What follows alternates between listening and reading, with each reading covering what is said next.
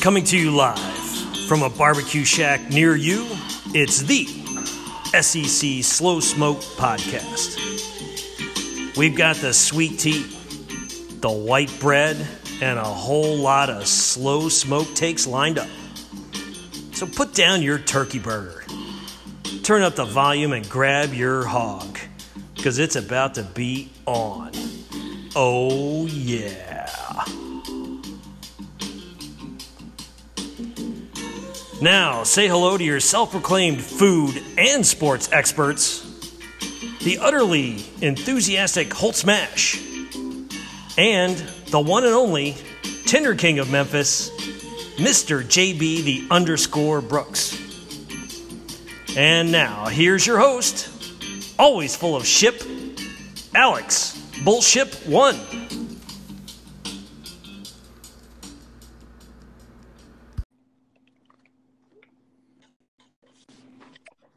Welcome back to the official Slow Smoke Week 2 preview podcast. I'm your host, Alex, joined by my two lovely co-hosts, Holt Smash, who just texted me, told me to suck my tits, and Mr. JB Brooks. Holt, why would you text me something like that to make me laugh before we started? Honestly, I just wanted to test your focus. I just want to see if you were really focusing on this podcast, or if you were easily distracted by just a little funny insult. Mr. JB Brooks, it's been about I would say 8 hours since Jeremy Pruitt's kicked off somebody on Tennessee's team. Has he kicked anybody else off since we last talked about it? He actually has two players that left the program. I probably jumped the gun when I texted you today that he kicked them off. The story is that those two players chose to leave the program. One of them, namely, is Jordan Murphy, who sent out a tweet a couple days ago, a laughing tweet about the loss. My take is that even though Jeremy Pruitt says he left the program, my thought is that he was going to give the player some internal punishment, and the player did not want to go through the internal punishment, so he just voluntarily left the program. No, so I understand those two players. Those are the ones that came out earlier. I'm just asking anybody since then. Have they kicked off not Garantano, but Garantano since then, or anybody else? No. Nobody else. JB, if you were Tennessee coach, would you just let Juwan Jennings coach the whole team? Oh, excuse me? Sorry. Caught JB off guard. If you were a Tennessee coach, would you just let Juwan Jennings coach the whole team? I mean, it probably couldn't be any worse. I mean, honestly, you just need guys on that team that are, excited to play and excited to put on that orange jersey that they are, there for 4 years to do.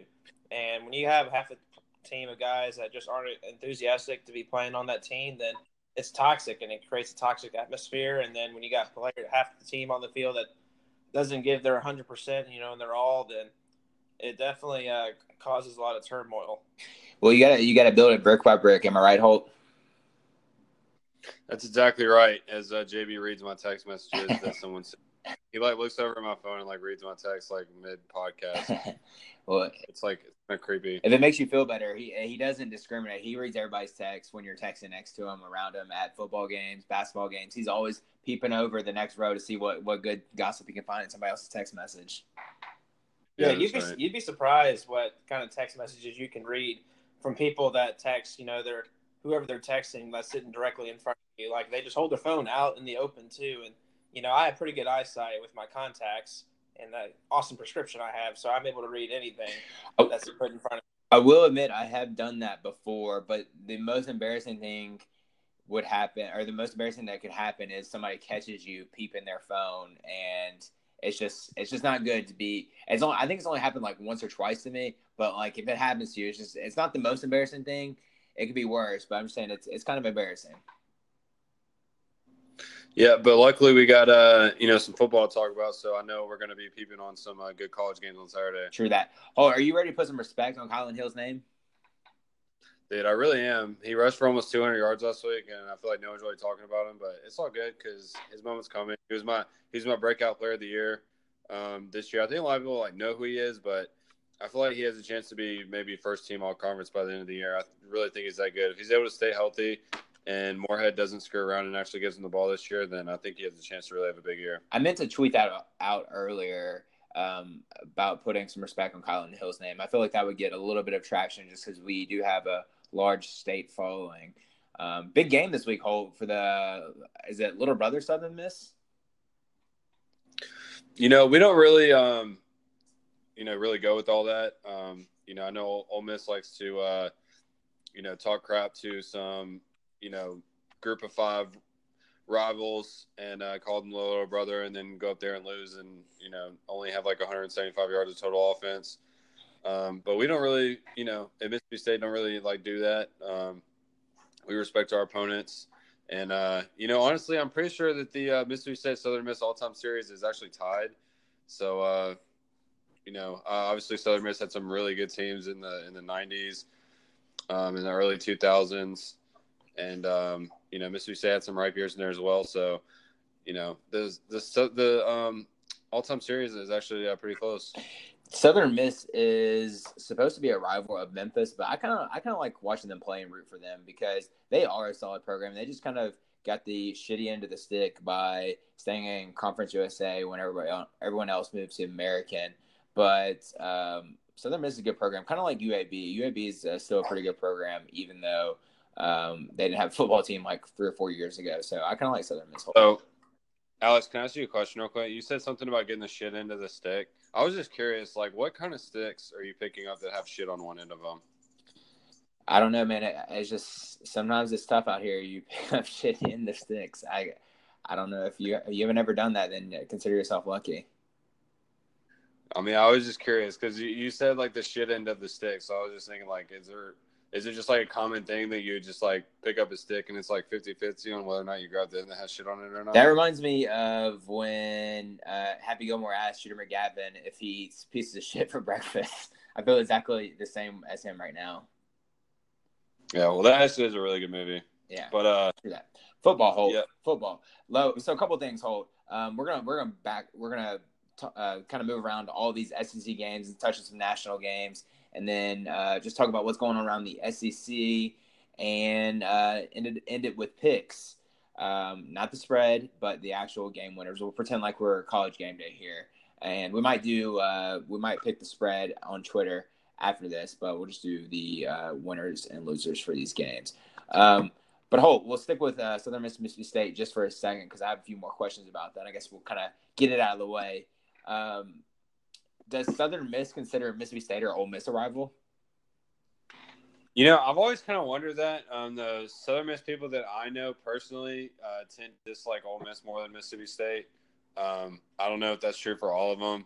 I know that Southern Miss and Ole Miss haven't really played a lot recently. Mississippi State and Southern Miss have played a lot in football, baseball, and basketball in the last few years. So maybe they consider Mississippi State more of a rival just because they see them more often.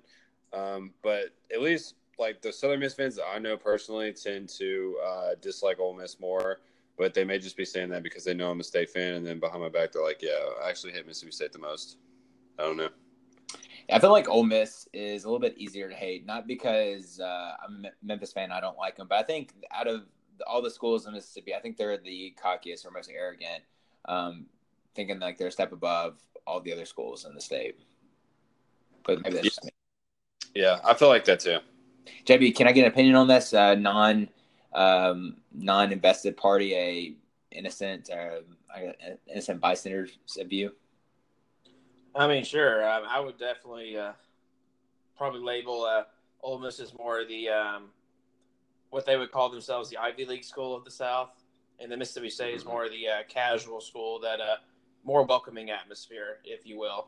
Do you remember like when we were in elementary school, there was like that thing going on where Ole Miss had like all those shirts that said the Harvard of the South or whatever, and people used to wear those shirts? Yeah. I wonder if like people at Harvard wear like shirts that say Ole Miss of the Northeast. Do you think they do that? Probably not. They might. I've never been around people from Harvard, unfortunately.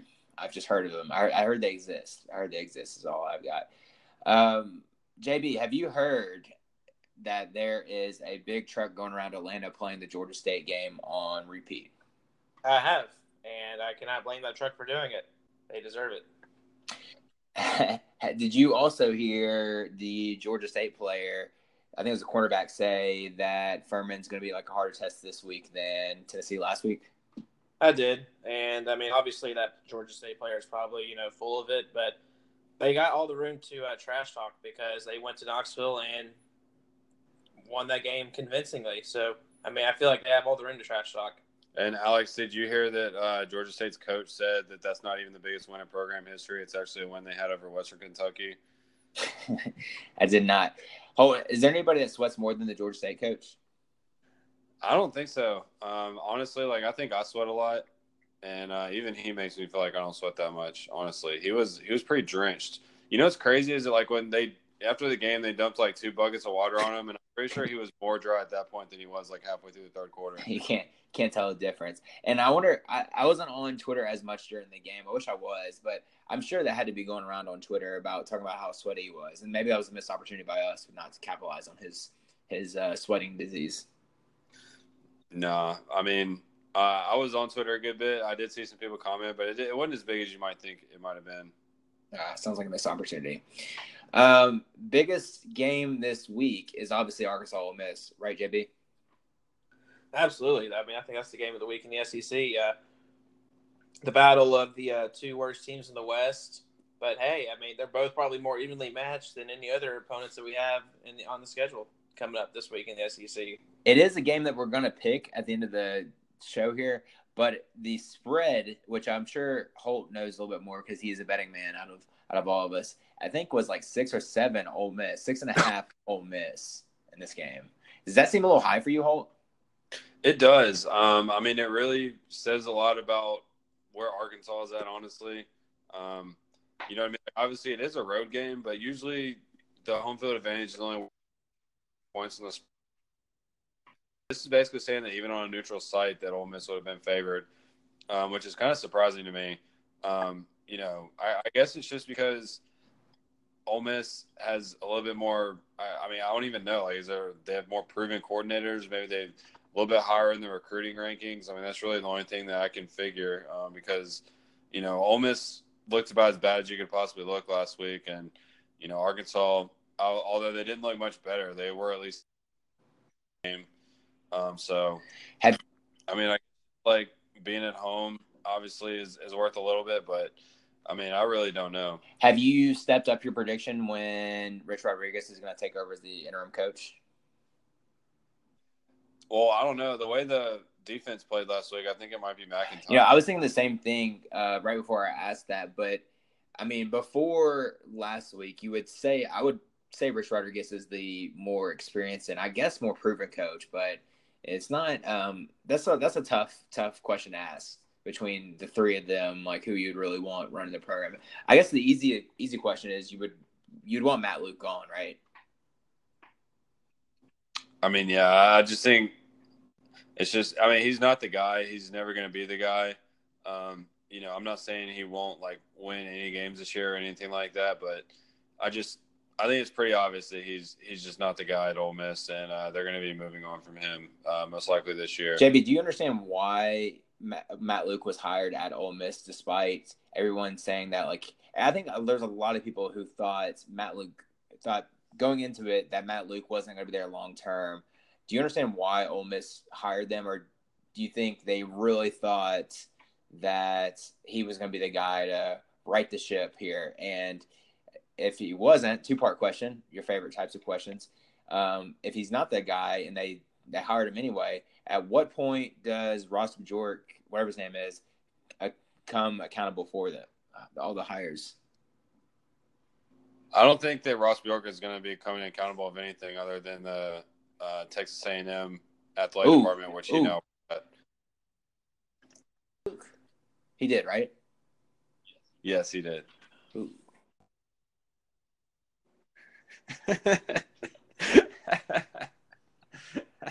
You should just see me palming my face right now, Alex.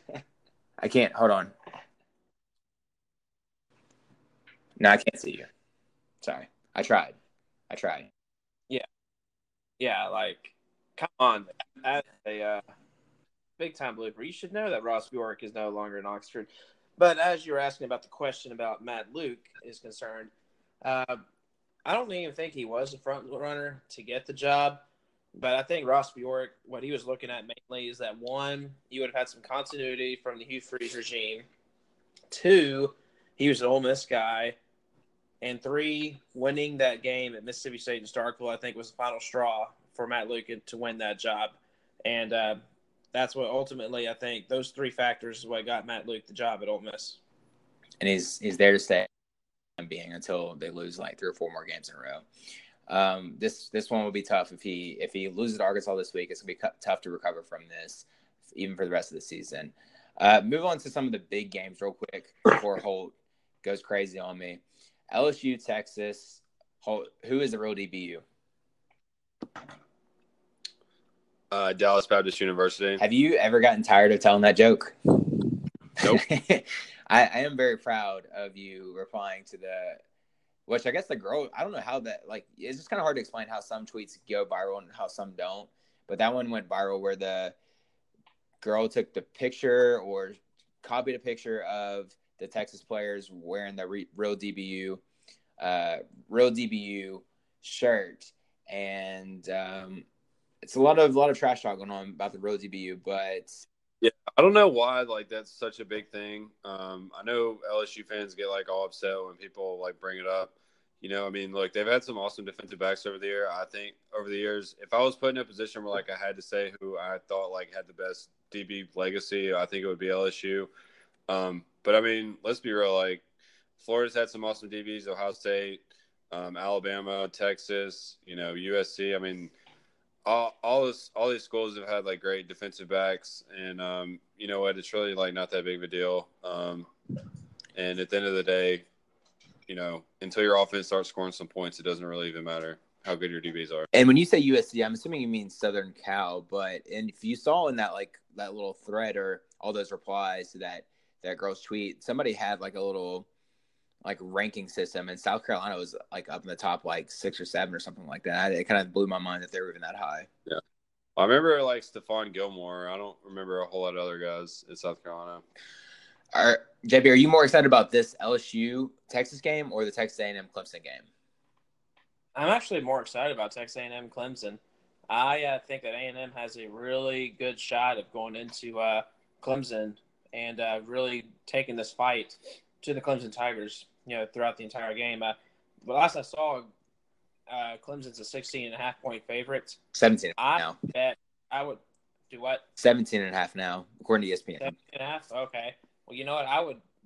I would very happily bet that Texas A&M would cover that 17.5. I do not think Clemson's going to handle A&M like some of the people in Vegas are expecting. Holt, you're a betting man, like I said earlier. Whenever you have like a strong gut feeling about bets, do you have to like think twice about it just because it's like you think Vegas knows something that you don't?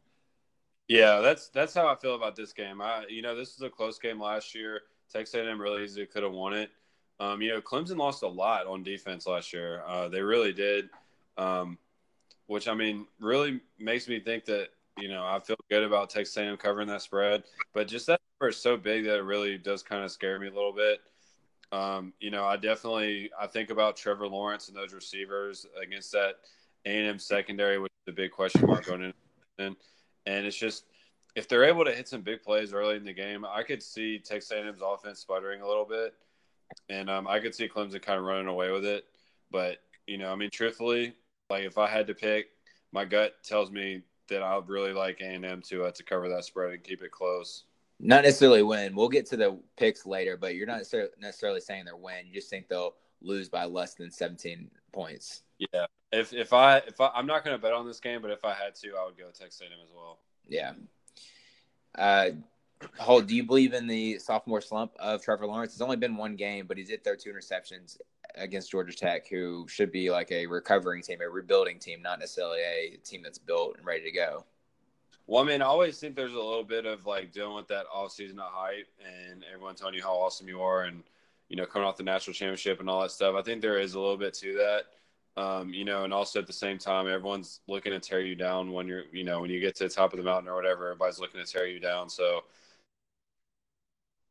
all of that. And, obviously all these teams have a year of tape on them now, and they had all offseason to prepare for them, and kind of got used to, or at least were able to see like maybe what his tendencies were, and what he was most comfortable doing and things like that. And they try to take those things away. So, I feel like you put all those things together, and I feel like maybe he won't be like believable this year, but I still think he's the best quarterback in the country, to be honest, and I expect him to come back and have a huge year. JB, where does Kellen Mond rank in the SEC among quarterbacks? Does he have to be in like the top 5 after Tua, Fromm, and who else would there be? You might put Burrow in there now. Burrow's doing pretty well. Yeah, I would put Kellen Mond definitely in my top 5 of quarterbacks. You have to put Fromm and Tua in the top 5. But after that, it's really just a race between a bunch of other guys. But, Kelly Bryant could definitely fit the billing for a top 5 quarterback in the conference. But Kellen Mond is one of the most impressive ones to me. And under the tutelage of Jimbo Fisher, Kellen Mond, I think by this time next year, will be probably the number 1 quarterback in the conference. I'm going to go ahead and just say that right now. He has pretty good throws, but just me personally, what I like watching about him is his ability to scramble and run the ball. I don't know. I know you favor more pocket passers, JB, but do you think that's another element that separates him from other quarterbacks in this conference that Tua doesn't really show off or Jake Fromm doesn't really show off? He does, but Kellen Mond has shown he's fully capable of throwing in the pocket. He doesn't have to make plays with his legs or out of the pocket. But as far as throwing on the run, his accuracy throwing down the field on the run is absolutely incredible. He made one pass against Texas State going for a touchdown that was right on the money, right over another defender's head, and on his back leg too. That was one of the more impressive throws I've seen out of him. I don't know if you saw it today, but I guess you would have had to listen to it. But Feinbaum had on his show today, he was talking about it, and I guess somebody tweeted it from his account because I doubt Feinbaum's on Twitter actively tweeting. He could be. I don't want to underrate him so much, but I don't think he's actively tweeting as much as somebody managing his profile.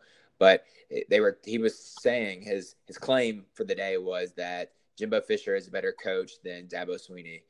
Do you subscribe to that, JB?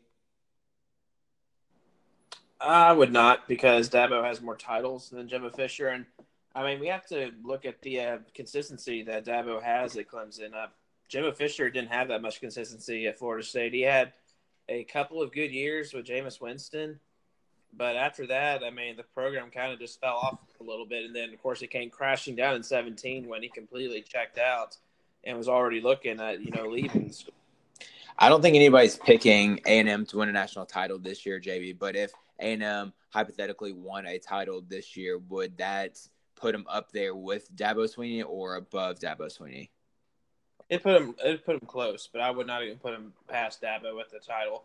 Although obviously we already talked about it in the preview for A&M a few weeks ago, but next year A&M could be really stacked if they have a lot of these key components on this team come back.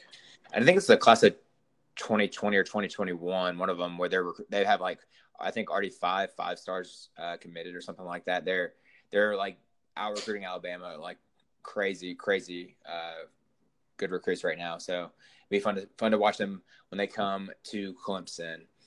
Holt, is this the week that Keyshawn Vaughn returns to being your favorite player in the SEC? Yeah, I do think so. I think that Purdue, not necessarily known for their defense, and I think they struggled to get them going last week, and I think coming out this week, especially with the quarterback struggles, that they're really going to look to get Keyshawn Vaughn involved in this game, and I expect him to have a big game against that Purdue defense. Do you think that this game is at Purdue? I think this is one when we did the Vanderbilt preview. This was a tough one to pick, which I feel like we did say that quite a bit. This is a tough game to pick, but it holds true for this one. Vanderbilt, although they did lose by a lot to Georgia, they didn't look horrible to me, and I think that's what we all said. But Purdue lost to Nevada on a last-second field goal. Do you expect Purdue to come out firing against Vanderbilt just because this is a team they look at as they should beat easily? Yeah, I think so. I think, last week they kind of got that lead and got a little, lackadaisical. I think this week, obviously playing an SEC team, although, maybe not like one of the blue bloods in the SEC. So I think they get excited to play an SEC team. I think that, obviously I'm a huge fan of Jeff Brom, the coach at Purdue. I think he's one of the more underrated coaches in the country. But I just really feel like they're going to come out excited to play. And, Rondale Moore, the receiver, is one of the more electric players in the country. It's definitely going to be fun to watch him in this one. I just think it's going to come down to, is Purdue able to slow down Vanderbilt's running game and kind of, limit Keyshawn Vaughn and get the ball back to their offense? Because if Vanderbilt's able to run the ball and play keep away, then, I think they have a better chance of controlling the game and controlling the tempo. So, and then obviously, as we were talking about on the post game last week, Vanderbilt's defense played really well against Georgia, especially on third down. And, hit Jake Fromm in the passing game. And, obviously Purdue does not have the offensive line or the running backs of Georgia. So it'll be interesting to see if that secondary for Vanderbilt's able to keep it up for another week. Yeah, you kind of said what I was hoping you would talk about is the Vanderbilt defense, who I think we all think is pretty good or at least underrated, versus the high-powered Purdue offense. I'm not saying they're extremely high-powered, but, they did play Nevada. But the quarterback had 423 yards last week against Nevada and 4 touchdowns, which is Nevada, but that's still pretty impressive. So that'll be something to watch for this game. This is an early game, not our favorite, but it's not a bad game to watch at 11 a.m. It is on the Big Ten Network. I'm not sure if you all have that there, but you should watch it either way.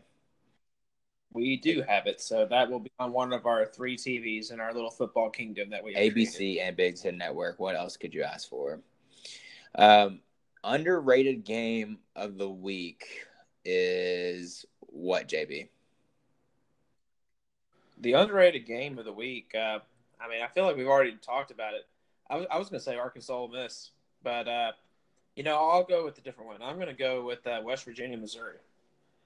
Missouri is coming off a upsetting game last week out on the road at Wyoming, and West Virginia had a kind of a battle with James Madison, one of the FCS powers, but came away with a victory.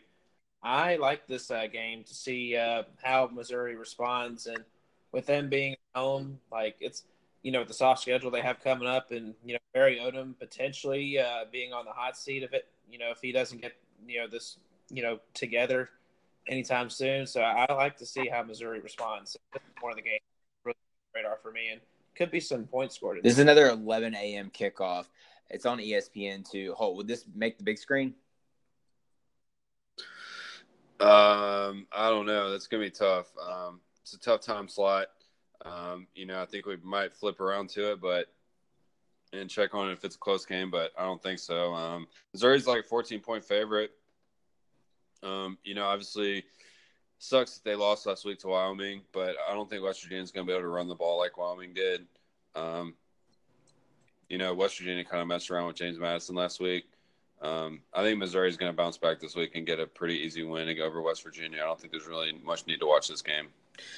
No, but is this something we're going to be talking about where Kelly Bryant puts up monster numbers but doesn't necessarily win the East or do anything big with wins besides like their easy schedule, and they obviously can't go to a bowl game? So should we just continue to expect to see Kelly Bryant put up big numbers?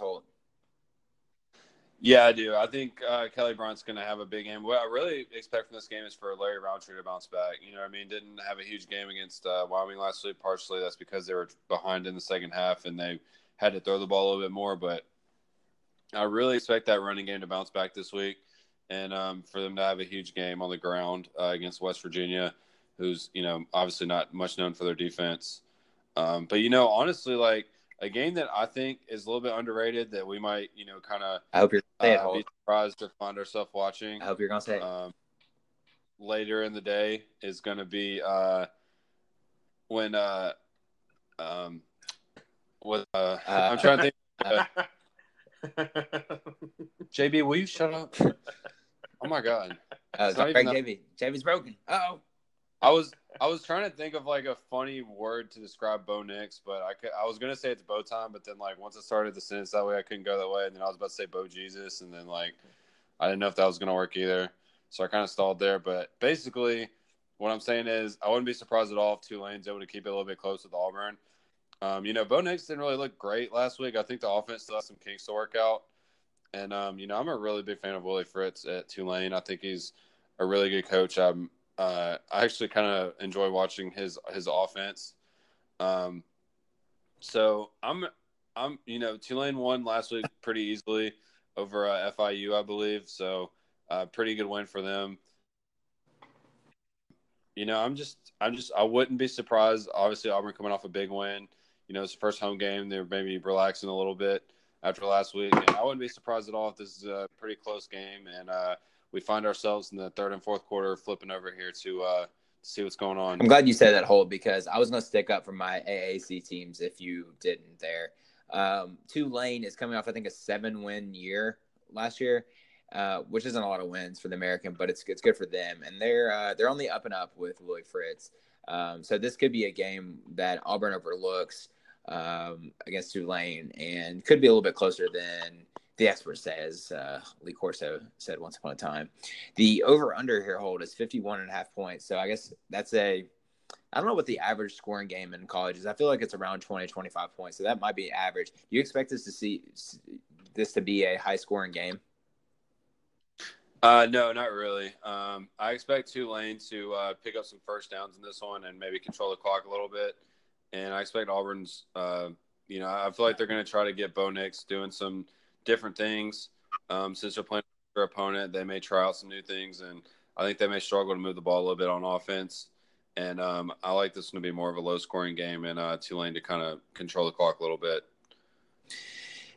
JB, we talked earlier, I think, at the Week 1 precap show about Jake Bentley going out for extended period, if not for the year. And they have this freshman quarterback, Ryan Hilinski, I think is the name, coming in. And this, to me, this is like a perfect scenario for him to come in and start and get his rust out as a freshman quarterback against Charleston Southern. This is a game you're supposed to win, and you kind of just get, ease him on into the game, I guess. Do you see something similar? Yeah, you couldn't ask for a better opponent for Ryan Hilinski to be introduced to. This is going to be a really not as talented team, as compared to last week when they played North Carolina. And with Jake Bentley being out for 6 weeks, I think this game, Muschamp needs to let Ryan Hilinski grow and try a lot of different things with him, because he's going to be your quarterback for the most of the year. And honestly, I think Jake Bentley's already taken his last snap as quarterback in South Carolina. I think Hilinski is going to really show out. He's a big-time phenom. Muschamp was very lucky to get him, and I think he's going to be the starter for the rest of the season. So, yeah, I think it's going to be. I think he's going to have a pretty good, solid outing in his first game against a lesser opponent to be able to give him a really good confidence boost going into conference play coming up. We don't know anything about Ryan Hilinski other than he was a 4-star recruit coming out of high school. But do you think this might sound a little crazy, JB, but do you think there's a chance Ryan Hilinski could be better than Jake Bentley? If you remember, I don't have Jake Bentley's – actually, I do have Jake Bentley's stats in front of me. You remember when Jake Bentley came out as a freshman, he had a really good freshman season. And I don't know if he's really had maybe last year was his best year, but his freshman season was really good, and it hasn't really progressed like we wanted him to. So do you think there's a chance that Ryan Hilinski could actually be better than Jake Bentley? Yeah, I think he has all the tools to be better. I'm talking about this year. If you remember Bentley, he didn't even start until midway to the 2016 season. His first start was actually, ironically, against Tennessee in late October, right before Halloween. Muschamp decided to burn his red shirts. And, he was a stud that year. He came in and that, upset Tennessee and then led them to a bowl game. And, he was looking like as, the righteous son for that program.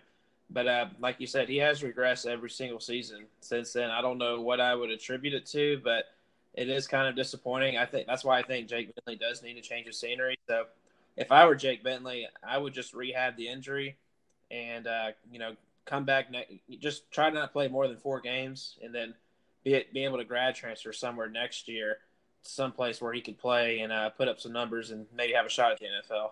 I thought you were suggesting that he was going to go to the NFL after this year just to protect himself. But I don't know where he would even be in the No. mock draft if he would get No. drafted. No, I mean he's not an NFL prospect right now, but I think his best option would be to not rush, don't even try to play this year, and so then he'll have more options in the offseason. I hope he goes to Oklahoma. If we're talking about grad transfer, I'd love to see him with Lincoln Riley's offense because I just feel like he's got the magic touch on all the quarterbacks. Yeah, seems that way. Yeah. So you're saying that there's a chance that Ryan Hilinski could be better than Jake Bentley just this year. I'm not talking about over his career, but just this year, you think there's a chance? I do. I mean, like I said, I think Jake Bentley's already taken his last snaps as the starting quarterback for South Carolina. I don't know if Holden would be, but that's my take. And Jake Bentley's dad's still coaching for South Carolina, right? He is. Yeah, he's an assistant coach. You think there's a chance that he would grad transfer somewhere else, even with his dad as the coach? Absolutely, yeah. I mean, his dad would support his decision no matter what. Interesting. Hold, if you're a South Carolina fan here, how many points do you have to beat Charleston Southern to feel a little bit better about last week? To feel better about last week, probably yeah. like 100. Because I don't think it's really going to happen. No matter what happens this week. I mean, you definitely just want to see Hilinski come out and throw the ball well and really take command of the offense. I think that's really what you're looking for more than like how many points you win by. But it definitely would be good for them to put up some points and just have like a big blowout win and just beat the crap out of somebody and just make themselves feel a little bit better. But I think the main thing you want to see is for Hilinski to come out and have good command of the offense and throw the ball around. And, mostly just like if I completion percentage from Hilinski, just complete a lot of his passes and just, as I said, just have good command of the offense and all of those things going forward. Yeah. Well, do you think Tua will play in the third quarter or the second half of the New Mexico State big game this week? No, I don't think he's going to take one snap in the second half. The score is going to be like 52-0 at halftime, probably. I don't know if you've seen the line, but what would you guess the line is for Alabama New Mexico State? I have seen the line, and it's over 50 points. I believe it's like 55.5 or something. That is correct. That is correct. Yep. Hold on, I'd love to ask you this question. Would you take Alabama to cover the spread here? If there's ever a time where I'm not taking Alabama to cover a spread, it would be in a game like this. I saw a stat the other day that Alabama's like or more that they're 0-4 against the spread.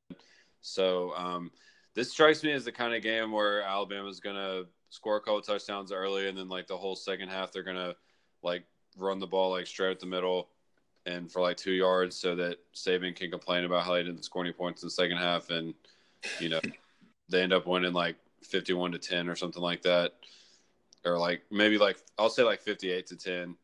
And then, Saban can complain about how they didn't play well in the second half and let up and didn't finish and all that stuff. I really want to see Najee Harris break out in this game. He had I think 50 or 55 yards, something like that in the game against Duke. But I really just want him to prove me right. I picked him last year to be like the breakout player of the year. And I think I don't know for sure if I picked him, but in my mind, I picked him again to be the breakout player of the year. And I just don't know if he'll get a chance because they used a lot of running backs at Alabama now. So I don't think they ever really just give it to one running back and let him go for 200 yards like that anymore.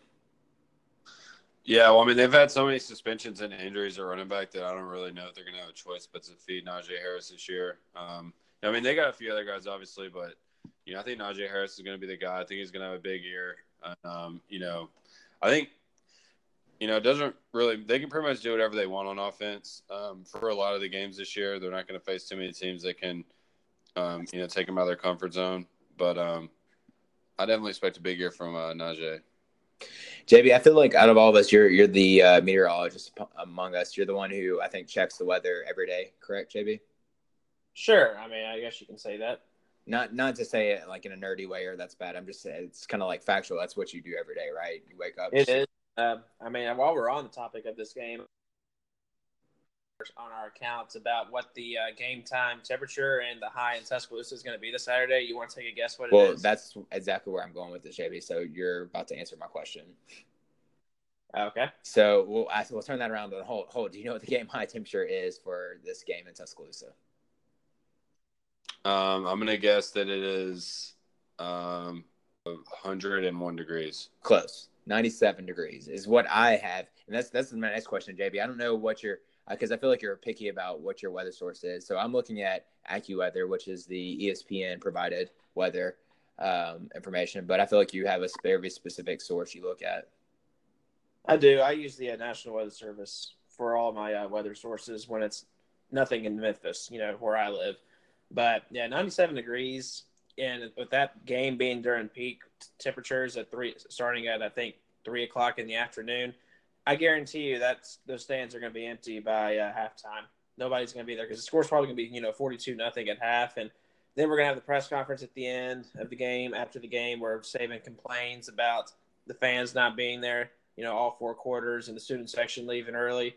And then we'll be right back to him motivating. He's so predictable. Yeah. I mean, it's really like the same rants every single year, and then like later in the season, they're going to play whenever they play like the FCS team or whatever, someone's going to ask a question about like getting back in, and then he's going to go off on him saying like, well, you think we're going to be able to play backups this week just because we're playing an FCS team? What makes you think we're going to play backups? Like, we got to go out there and like get a lead before like we do anything, like blah, blah, blah, and all that stuff. Well, the temperature is 97 degrees, but the real field heat index is probably hotter. And on top of that, it's even hotter on the field. So I'd imagine the real temperature and heat index on the field is probably like in the, low to mid. This would probably be on field temperature, probably including the heat index and on the field, is probably going to be close to 120. It's going to be brutal on the field. 120? Yeah. Because Hell the heat, no.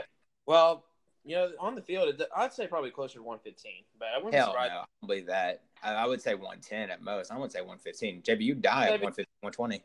110 and 115. I'm not talking about the on-field temperature. I'm talking about including the heat index. Yeah, that still seems kind of hot to me, but I don't know. You're the weatherman among us, so I shouldn't question. Yeah, between 110 and 115, I don't think it's far-fetched. It's actually going to be hot at all of these games this weekend. It's just a hot weekend here in the South. Georgia's game time temperature is supposed to be 96 degrees. Starkville's game time temperature hold is going to be 95 degrees, which I don't think you're going to that game, right? Because you talked about the big screen TV and all that stuff. Nope, I will not be heading down to Starkville until week 4 when they face the Kentucky Wildcats. Still season ticket holder, though, right? That's correct. But you know what? Part of the good thing about having season tickets is I can go to whatever game I want to. True that. Do you sell your tickets that you don't go to? Well, the only tickets that I have that are worth anything are not games that I would go to. So no. Speaking of ticket prices, the Alabama game that we talked about is going to be so fun to be at and nobody's going to go to. You can buy tickets as low as $4 for that. The highest ticket, which I think we all know, but I guess it could be a toss-up between A&M, Clemson, and LSU in Texas. Which one do you think it is, JB? It's obviously LSU Texas, and Wrong. I can tell you the Wrong. LSU Texas game. I'm going to go ahead and ask you, Alex, is the get-in price currently over $300 just to get into that game? Mm-mm. I looked at it earlier on StubHub. ESPN is wrong right now because it says tickets as low as $10, so something's wrong about that. But no way. No way. I don't believe that either. Whenever I looked on StubHub earlier, gotta be like only earlier today, it was like around $420, something like that, just to get in. Like that's including fees. I mean, it could be. I mean, I'm pretty sure this tickets for the LSU Texas game is one of the most expensive games that they've ever had in Austin. Road GA in the Champions Club is going for $10 right now. Well, see, I'm looking at StubHub, and the cheapest price on StubHub, Alex, is $375 just to get into the game. But that's before fees. If you include the fees, it's $420. Yeah. So yeah, I mean, they're going to be dropping over $400. Over $400 just to get into the game. Yeah, so it looks as though Champions Club is what it says. Separate ticket required for use. So I don't even know why that would be listed. They're getting you somehow. We talked about how hot it's going to be in Alabama, JB. The game time temperature for this Texas game is actually going to be 102. Not surprising, but good thing it's at night. Yeah, it is 6:30 Central Time, but I don't know for sure, because it's 102 there holds, But what do you think the heat index? Like, would you rather be in Tuscaloosa, Alabama at 96 or 97 degrees or Austin, Texas at 102 degrees? I don't know. All I know is that this is going to be a really good game, and I can't wait to talk about it. All right. Hold, do you think we can see week 2 of Joe Burrow being the superstar of the SEC? All right, sorry to give you a hard time, Alex. But, yes, I'm excited. I do think Joe Burrow can show out this week. I don't think – I really like Texas's defensive coordinator. I think he's a really good coach, and I think he's going to have a good game plan. And, Tom Herman always does well in big games. And as far as the LSU offense goes, I'm kind of in believe it when I see it mode. I'm just going to kind of assume that they're the same old conservative LSU offense until I'm proven otherwise in the big game. But I still think Joe Burrow can have a good game. Obviously those LSU receivers are really talented. They got some really good running backs. They got a pretty good offensive line. So, I expect them to move the ball. I don't expect them to put up 50 points or anything like that, but I wouldn't be surprised at all if LSU came out and had at least a good game offensively. I don't think he's going to come out and throw for 5 touchdowns and like 2 incompletions or whatever crazy stat he had last week. But, I definitely expect this LSU team to come out and play well. Are you excited for the Texas back tweets after they beat LSU? I feel like those Texas back tweets are just part of college football now. Yeah. Texas wins a game or wins 3 games in a row against bad teams, it just doesn't really matter. They're always back. But you know what I say? When people ask me if Texas is back, I say no, because Texas isn't back until people don't have to ask that anymore. I did my favorite are the sarcastic ones. After they lost to Maryland in the season opener last year, and everybody's tweeting out Texas is back. That was pretty funny. Yeah, well, this always happens with those blue blood type programs. You know what I mean? It just seems like the media wants them to be back so bad.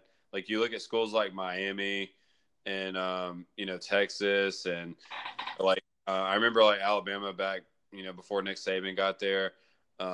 It just always seems like those blue blood programs. People are always trying to say they're finally back to what they used to be and whatever. It's just kind of one of those media things, or they just like to hype up the big schools because they get a lot of hype and stuff like that. So, people are really opinionated on them because they remember how good they used to be and stuff like that. So, I just feel like all that stuff is just it's just noise at the end. I think it was I forgot who it was. I want to say it was either Tom Herman or Urban Meyer. I know this is 2 completely different people, but one of them said that Ellinger reminds him of Tim Tebow, and they were saying he's not better than Tim Tebow, but he just reminds him of Tim Tebow. But do you think this is the matchup I'm interested to see hold is Ellinger versus the LSU defense? Because we talked up about how the LSU defense might be the best in the country, but Ellinger is a decent quarterback. I don't know if he's a great quarterback, but he might be good, a really good quarterback. So this is what I'm excited to see. You want to talk about that for a second, Holt? Sure, yeah. I do love how you just never break character with pronouncing quarterbacks' names. You just refuse to pronounce any quarterback's name correctly. Well, it's what's his name? Mac Brown with Fuente. But yeah, it's he's a really good quarterback. I think he's gotten a lot of hype this year. He's got pretty decent odds to win the Heisman, at least preseason he did. I assume that hasn't changed much in 1 week, but yeah, he's a pretty exciting player, a pretty good runner. He lost his best receiver from last year, Lil Jordan or Lil John. What are you talking about? Lil John and the Eastside Boys. They had playing receiver for him last year. I think his name was what was his name? It was Lil something. Lil Jordan Humphreys, maybe? Yeah, that's it. Yeah, so his first name was Lil Jordan. I thought JB was just saying that's it to whatever you said. Yeah. No, I'm pretty sure that was it. But anyway, he was their best receiver last year. Really made a lot of plays for him, but he's gone this year. And but one thing while we're on that matchup of the Texas offense versus LSU defense that really stood out to me is I really love it when LSU plays Big 12 teams. It doesn't happen too often, but what I love about these matchups is that these Big 12 teams, are not used to teams being as deep in the secondary as someone like LSU is, and they're not used to defenses being as fast as LSU's defense is, because most of the time when they come into these games, they know that their third, fourth, and fifth receiver is going to be better than the third, fourth, and fifth DB on the other team, but that's not the case against LSU. Against LSU, they're able to go man-to-man all the way across, and their fourth and fifth DB is just as good, if not better, than your fourth and fifth receiver. And, you come out in those spread formations, you think that you're going to have matchups in your favor, but, LSU is able to take those away, and they play really fast, and they play with a lot of fast guys on the field. And, Dave Aranda is one of the best defense coordinators in the country. So I think this is going to be the best defense that Texas has faced. I think this is going to be the best defense that Sam Ehlinger's faced in his career. And I think they're really going to be able to slow down that Texas offense with a lot of new faces on it, especially at the skill positions. And, I don't think there's going to be a lot of open receivers for Ehlinger to throw to in this one. So the G is Gur, not Jur. I got it now. And can't forget about our boy Clavon Chase on getting after him too. He's going to be all up in Ehlinger's grill on Saturday, in my opinion. JB Holt talks about the SEC versus Big 12 matchup here with LSU and Texas. To me, whenever I think about that, I think of whenever Alabama plays Oklahoma last year in the playoff. Does this game remind you of that, or like two similar style teams, like a high-powered offense versus a high-powered defense? Does that ring any bells to you for this game, or remind you of the Alabama-Oklahoma game? Not necessarily. Last year, Alabama's defense wasn't as high profile as the Bama teams that we've been accustomed to. As for this LSU defense is absolutely high. And I think this LSU offense is much improved from last year too. I just, the way they handled business against Georgia Southern, yes, it was Georgia Southern, not a Power 5 opponent, but I really like the growth that Joe Burrow is showing, and I think this LSU offense is going to surprise some people to go along with their elite defense. And to me, they're definitely a top 5 team in the country. I don't even think Texas is a top 10 team in the country. And just on paper, I think LSU is going to be able to really handle Texas. Just like Cole was reiterating the matchups, like Texas hasn't seen a defense as deep as LSU's. And LSU, I think, is going to be able to win the battle on the lines too, especially with their defensive line. LSU's defensive line is not even the best in the conference, but it's going to be able to win the battle up front, in my opinion. And I think I could see Texas,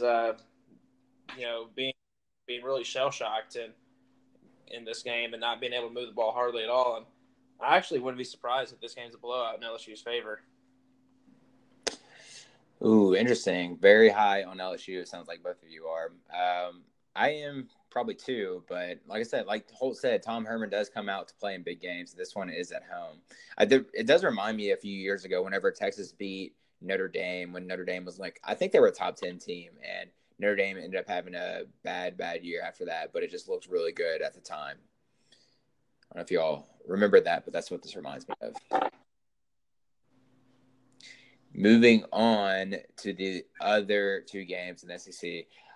Florida plays UT Martin. That's going to be an easy win that I really don't want to talk about unless you want to talk about Felipe Franks a little bit more, Holt, and how much you don't like him. Yep. I don't think this game really has much to talk about. Felipe Franks doesn't throw 3 interceptions in this one. Yeah, he could. He could, though, very well. You never know if you're going to get good or bad Felipe.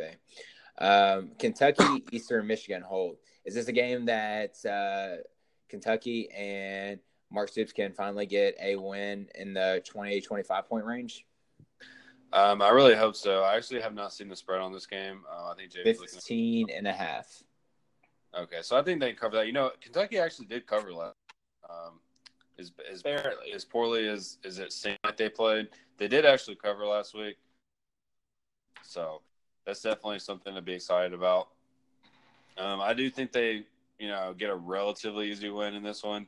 I'm not going to sit here and say that they're going to win 55-3 or anything like that, but I expect them to get a solid.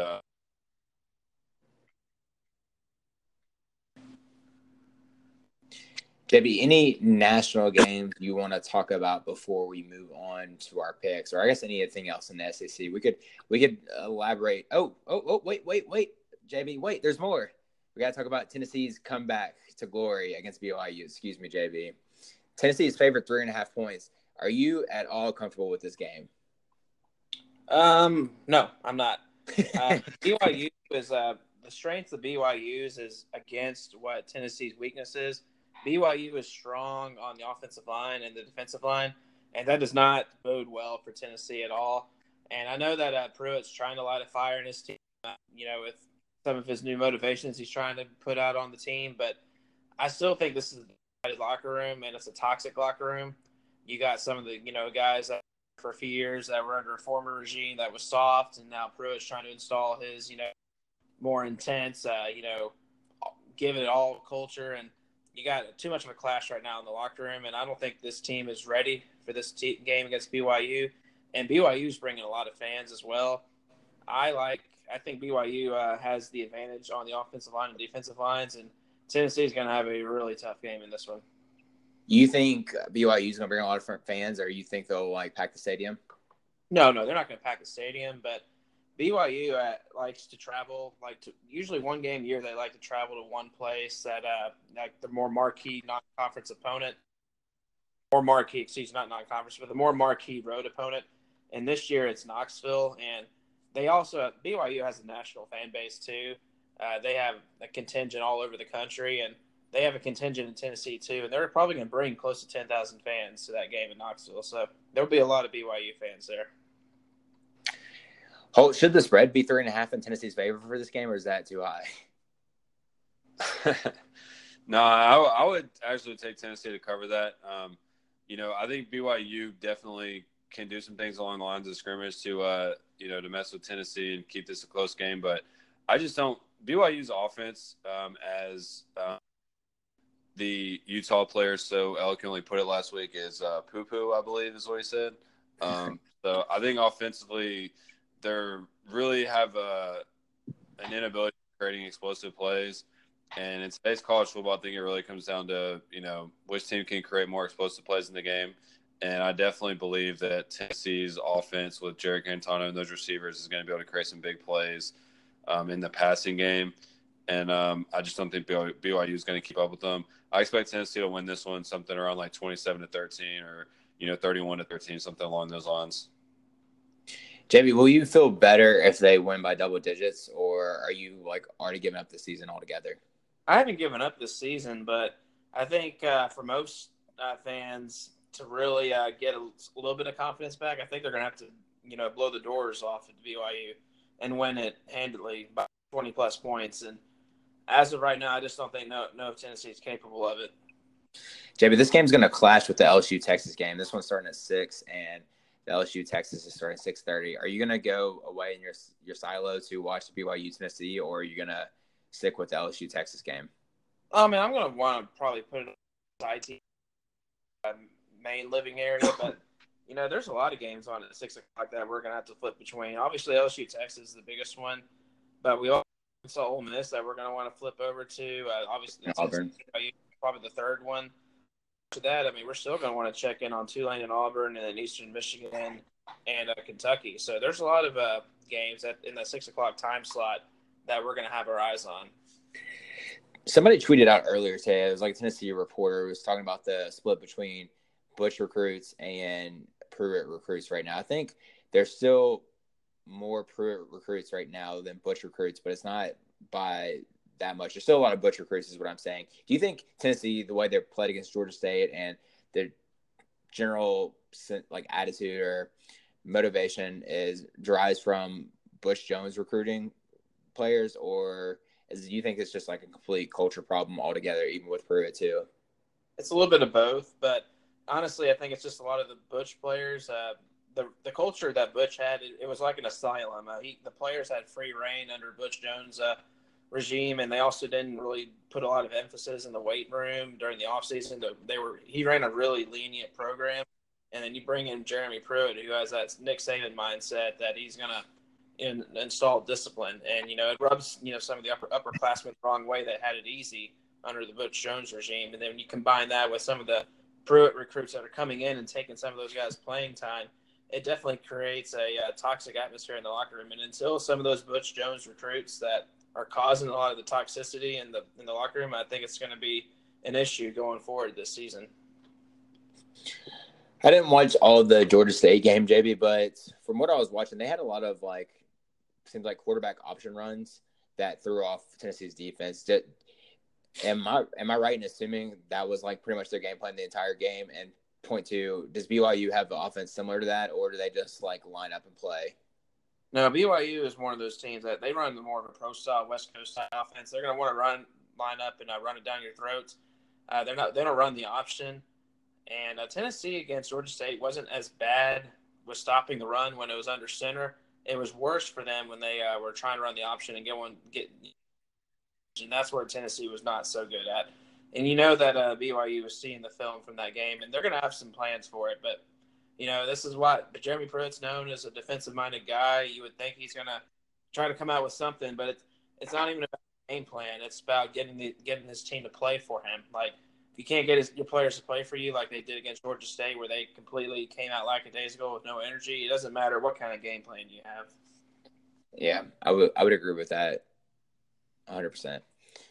You got to have your players motivated and ready to play and have some high energy. All right, I think we got to the point now where we can talk about national games for a few minutes before we get to our picks. Holt, what's the most exciting national game for this week? I'm actually pretty excited to watch the USC Stanford game. I think that has a chance to be a really good game. Obviously both quarterbacks are out, so that kind of throws a wrench into everything. And it's going to be a late game, so like crazy stuff usually happens. It's just kind of a good game. I also have a season bet on Stanford as well. They are now 6 wins away from me cashing that ticket. I think Nebraska-Colorado is another one that you look at and you're just kind of like, it's kind of an old rivalry game. And, it's always just kind of got like a just really cool like feel to it. Even though they're not in the same conference anymore, I'm glad that they're playing. Obviously Nebraska did not look great last week against South Alabama. They're still ranked though because they're Nebraska, and people like their quarterbacks, so they get to be ranked. Even though they played like crap last week, I think Adrian Martinez is a good quarterback. I do like him, and the Colorado receiver Chenault, I believe is his name. Yep. Great player, probably one of the best receivers in the country, if not the best receiver in the country. So looking forward to watching that one. Yeah, and I'll go ahead and give you mine, Alex, before we move on to our picks. The game that I really have circled, watch out for Cincinnati against Ohio State. Cincinnati's defense is one of the best defenses in the Group of 5, arguably the best defense in the Group of 5. And they're coached by Luke Fickell, who coached for one season at Ohio State. And he's familiar with the Ohio State program. He didn't coach any of these guys on the team currently, but Luke Fickell is going to be really motivated going into this game, has a little bit to prove, and their defense is really solid. I would not be surprised to see them be able to hold Ohio State below what their average is. And if Cincinnati can make a few plays on offense, watch out. They might be able to really sneak up on Ohio State in this one, especially with this being an 11 a.m. kickoff or 12 o'clock kickoff in Columbus. What about the other 11 a.m. kickoff between Syracuse and Maryland? I kind of like this game because I just think about the high-powered offenses clashing here. Maryland is a 2-point favorite, but Syracuse is number 21 in the country. Holt, does that excite you at all? Enough to watch it on one of the TVs? I was just thinking if this game is going to make the rotation or not. I definitely feel like Cincinnati and Ohio State is going to be on the big TV, and then maybe Vanderbilt Purdue is going to be on the second TV. But I do think this game could possibly sneak into that third slot, the streaming slot. Either this or West Virginia, Missouri. Probably going to be West Virginia, Missouri, but we'll just see. After like the first quarter or so, we'll kind of make a judgment on maybe halftime, maybe make a judgment on which games are the 3 best of the 4. And I was also thinking about placing a wager on one of these 11 a.m. games since there's not any good ones. That's usually when I like to make my bets on I'd like to do time slots instead of, same amount for a day, just because, if there's a time slot where there aren't a lot of good games, it just makes it a little bit more exciting. But I do think this could be a good game. Maryland, beat somebody like 79-0 last week, and Syracuse, freaking went shut out some team that had a coach coaching from a hospital bed. So, they're obviously got some bad karma coming their way after that. That was just not a very nice thing to do. Obviously, this man is in a lot of pain, and they just can somebody Holt, can you tell me real quick? Because I've seen this. I've seen the picture of Hugh Freeze coaching from the hospital bed. And this might be a dumb question, but was he in the press box coaching from the hospital bed? Is that where he was? Because that's where I'm picturing. But the way everybody's talking about it, everybody's talking about No. He was in a hospital bed in the press box. Okay. Coaching from an iPad with a headset. And he Okay. also did a pregame press conference, a postgame press conference, and gave the pregame speech and the postgame speech to his team from the hospital bed in the press box. Okay. Yeah, that's what I figured, because I kept hearing, I was like, people keep talking about like he was actually coaching from the hospital. I was like, was he actually coaching from the hospital? Because I wouldn't put it past him at this point now, is hearing about the hospital bed and everything. I mean, the way we have technology nowadays, he probably wasn't able to successfully coach in the hospital. Yeah, but he wanted the attention. Yeah, well, I mean, I don't know if he's trying to be at Liberty forever. That's probably what his goal was. But like, I mean, he's coming for that Tennessee job, Alex. He could come for the Memphis job after Norvell leaves for hopefully not Tennessee, somewhere else. Oh yeah, like if Pruitt fails at Tennessee, and Sankey doesn't mind Freeze coming back into the SEC, and knowing that Fulmer and Pruitt and Freeze have a history knowing each other, yeah, Freeze would probably take the Tennessee job in a heartbeat. But that's not just a Tennessee job; he would take almost any in a heartbeat. I just think it's funny. Like, if Tennessee hired Hugh Freeze, that would basically be like them admitting, like, look, like, we know whatever coach we hire is going to fuck up, but we at least want a coach who's going to fuck up and like win some games. Yeah, I feel like the desperation level is at that point, and I've heard two different opinions on this where, and Tennessee tried to do this with John Gruden, but people are saying now that whenever they do fire Pruitt, because people are already assuming that it's going to happen eventually. People are saying that they just need to drop like $100 million on whatever proven coach they can get, whether that be Dabo Swinney, which they probably can't get, or somebody like Mike Leach or Gundy or whoever. I mean, they went after all these coaches, but like whoever the proven coach is, they just need to go after instead of trying to take a chance on these up and coming coordinators or head coaches at lower levels, just because it just seems like it's not working. JB. Yeah, I mean that's a story for another time, but yeah, when you look at the previous searches, Tennessee has not thrown enough money around because they try to go to the bargain bin. They really can't do that. They have to throw some money around like they're in a strip club if they want to bring a high-profile coach into Knoxville. You're going to have to probably overpay that guy too. For sure. And you might have to do another buyout. One last question before we get to our picks. This one's for you, Holt. A lot of people have been talking up Utah like they're a playoff contender and they can win the Pac-12 based off their performance against BYU and probably their schedule as well. Are you high on Utah as everyone else is? Well, Alex, I don't know if you've been on this podcast with me the past few weeks, but I did pick Utah to win the Pac-12. Not based on their performance last week, but just based. I really believe in their defensive line. I love Kyle Whittingham. He's like probably one of my favorite coaches in the country. I just love how physical they are. They're just like, they will just absolutely knock the snot out of you like every single play. And they're so good on defense. Their running back is a monster. He's a great player. And I really like Utah this year. They're not the kind of team who's going to like blow teams out, so I wouldn't be surprised if they kind of keep it close with Northern Illinois this week. Northern Illinois is a really solid program that's been to, they went to a couple BCS games, had a couple undefeated seasons. So definitely, a tough matchup. Utah's not the kind of team that's going to just go out and beat someone like, 70-0 or anything like that. So I suppose it's going to be relatively close. But yes, I am one of those people who believes in Utah, Alex. I'm glad that you're reiterating your opinion in week 2 here. All right, let's get on to the world famous picks. So we're going to do national games and SEC games, but not all SEC games because obviously some are very easy to pick. So I'm just going to get at it real quick. We'll start off with Syracuse and Maryland, and Holt and JB are going to pick these two together, which ties in with the bet at the end of the year, which I think Holt has to wear a Tennessee shirt and JB has to wear a Mississippi State shirt and make it their profile picture for a month. Is that correct? That is correct, and I currently hold a 1-game lead over Holt, so I got to maintain it. Thanks to Memphis. That's the best loss I've ever taken in my life.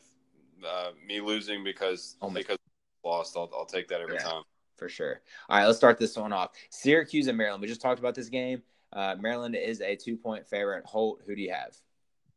I'm going with Syracuse in this one. I'm a big fan of Dino Babers. I know this game is at Maryland. I know Maryland scored like 79 points last week, but I got to go with Syracuse in this one. Just big fan of Dino.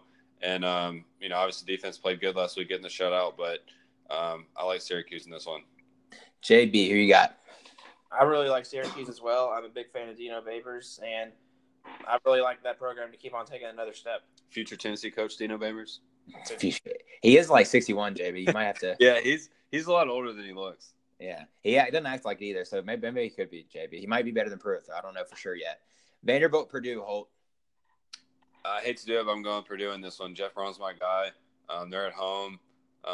It's a typical 11 a.m. Big Ten game. I just really like Jeff Brom, and I think he's got an exciting offense, and I just think they're going to be able to put up some points in this one. And I don't think Vanderbilt's quite going to be able to keep up. But I do think it's going to be a really close game. JB. This is a game with two teams with their backs against the wall. No one expects Purdue to be 0-1 going into this game. I like Purdue to win this one in a statement manner. Still no separation. I'm hoping y'all are going to pick against each other eventually. South Florida at Georgia Tech. JB.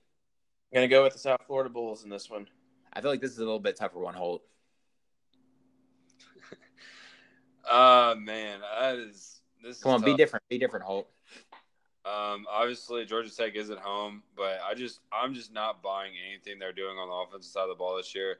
I really was hoping JB was going to pick Georgia Tech in this one because South Florida looked like crap last week against Wisconsin. They got absolutely steamrolled in that game, and Georgia Tech played okay against Clemson. I guess maybe a little bit better than some people might have expected, even though they still got blown out. But I'm also going to have to go South Florida in this one, unfortunately. Y'all keep this up. We're going to start picking spreads soon. A&M, Clemson, JB. This is really tough for me. If we were going against the spread, I would pick A&M to cover, but I'm still picking Clemson to win this game in fashion. Hold. Yeah, I'm also going Clemson. Shock. Close game, but Clemson. All right, this one I feel like we have some hope here, some differences. Nebraska, Colorado, Holt. Yeah, I'm going with Nebraska in this one. Scott Frost, I think, is going to – I know JB's picking that too. Go ahead. Yeah, they did struggle last week, but I do think they bounced back this week. Mel Tucker is still kind of working through some things at Colorado, and I don't think they're quite where they need to be yet. It's going to be a great atmosphere in this one. I wouldn't be surprised if Colorado won, but I'm going with Nebraska in this one. I think I combined 2 ones, but let me go ahead and ask JB why he picked Nebraska again. Go ahead, JB. Well, last year Colorado came to Lincoln and upset Nebraska. Nebraska's got revenge on their minds. They're going to go into Boulder and lay a boulder on this Colorado team, and they're going to win. With the wits, JB never disappoints. So I think I have 2 games here. I combined. I must have been drunk when I did this. I have BYU at Texas, but I'm assuming y'all wanted BYU at Tennessee and LSU in Texas, both picks, right? Correct. Okay, so we'll start with BYU and Tennessee. JB. I'm going to go with the BYU Cougars in this one. Go Cougs. Oh, whoa. I kind of like that. Is that a, what if it's called, a reverse psychology pick, JB? It is not. I actually just – the way that – I don't believe that they're going to be able to turn things around. It's really all about the players getting up and wanting to play this game. And I just don't think these players, a lot of the players in this team are motivated. It's a really toxic environment. And when you have that kind of, poor chemistry, it doesn't just get resolved in 1 week, in my opinion. And also the fact that BYU matches up well against Tennessee with superior line play on both sides of the ball. So, yeah, I'm going to BYU to come into Knoxville and take the victory. Hold, tell me how wrong JB is. Yeah, I'm going to go Tennessee in this one. I kind of already talked about this earlier in the podcast, but I just think Tennessee's got a little bit more ability to make explosive plays. I think BYU's offense, although they are physical and they will be able to run the ball a little bit, I don't think they're going to be able to create enough explosive plays, to get in the end zone. I think they're not going to be able to put up too many points in this one, and I like Tennessee to get the win, something around like 27-13 or 31-13, something along those lines. Are we going to tweet Tennessee is back if they beat BYU? Yes. I think we should.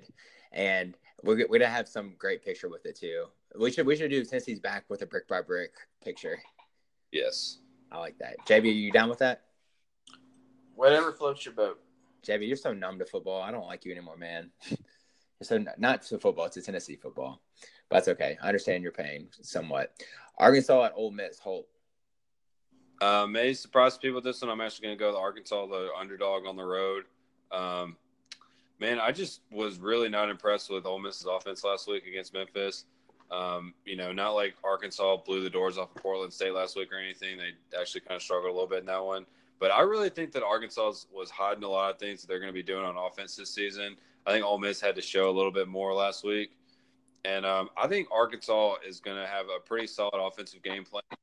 I don't think they're necessarily going to score a ton of points, but I think they're going to be able to come out and have a good idea of how to move the ball. This is a game that Arkansas has really had circled, and I think maybe Ole Miss is feeling a little down in the dumps after losing that game last week, and I think a lot of people already know that Memphis is not going to make it through the season, especially if they lose this one. So I'm actually going to pick the upset here and go with the Arkansas Razorbacks, and if Arkansas is able to win this game, then they can finally get out of the cellar of our prestigious SEC slow smoke power rankings and possibly jump up to number 13 or even number 12 if Tennessee messes around this week.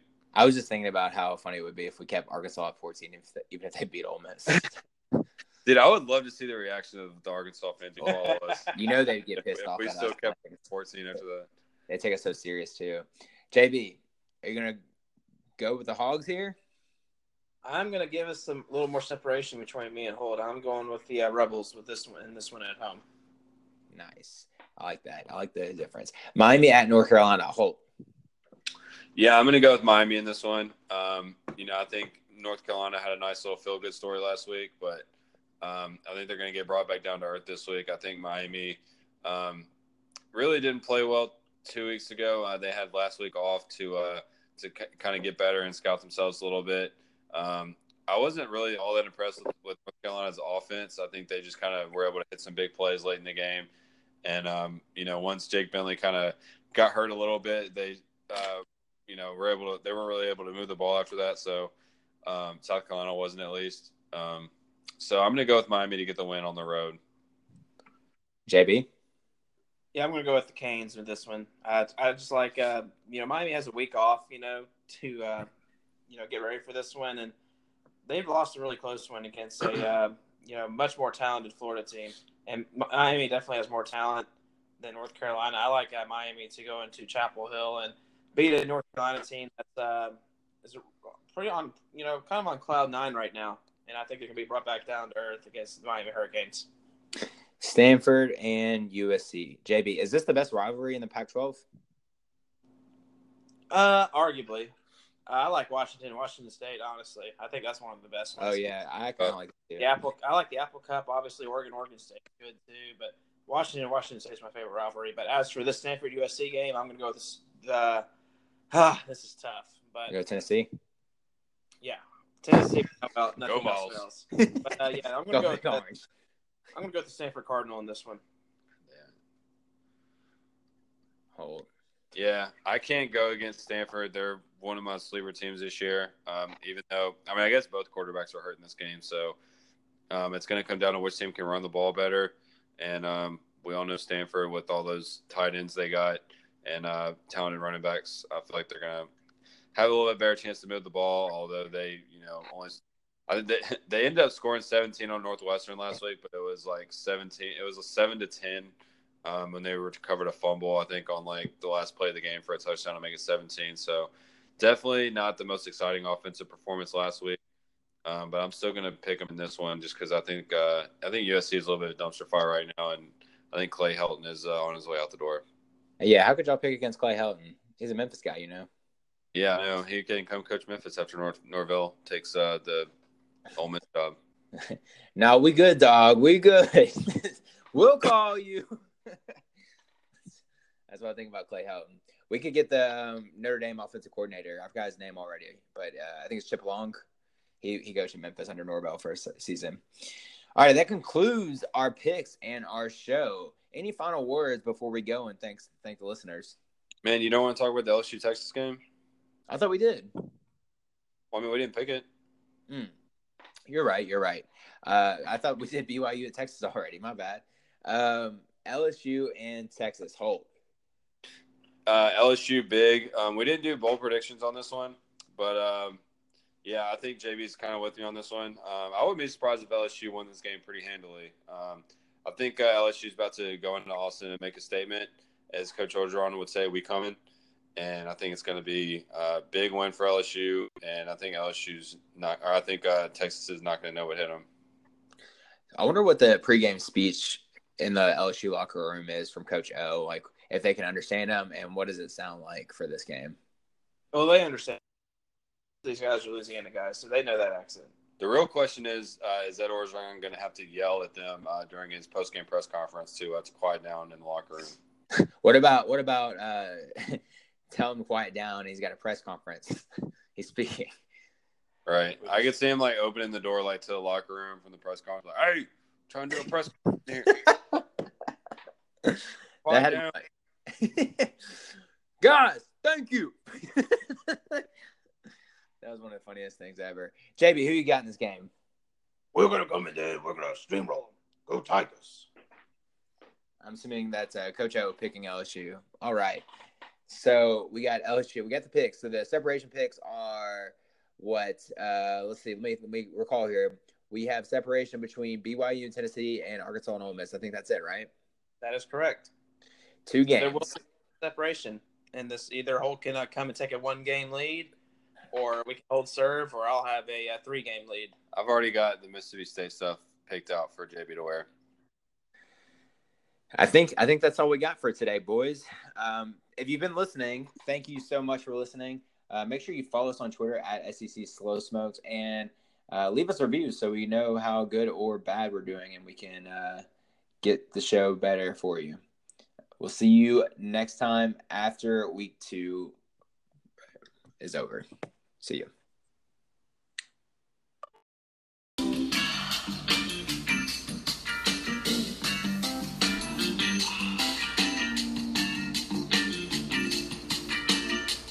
Thanks for tuning in to another outstanding episode of the SEC Slow Smoke Podcast. Be sure to rate us and subscribe on iTunes or your podcast app of choice. Follow us on Twitter and Instagram at SEC Slow Smoked. Spread the good word on this podcast like the chili and cheese on your fries. If you like this podcast, tell a friend, because there's plenty to go around. Oh,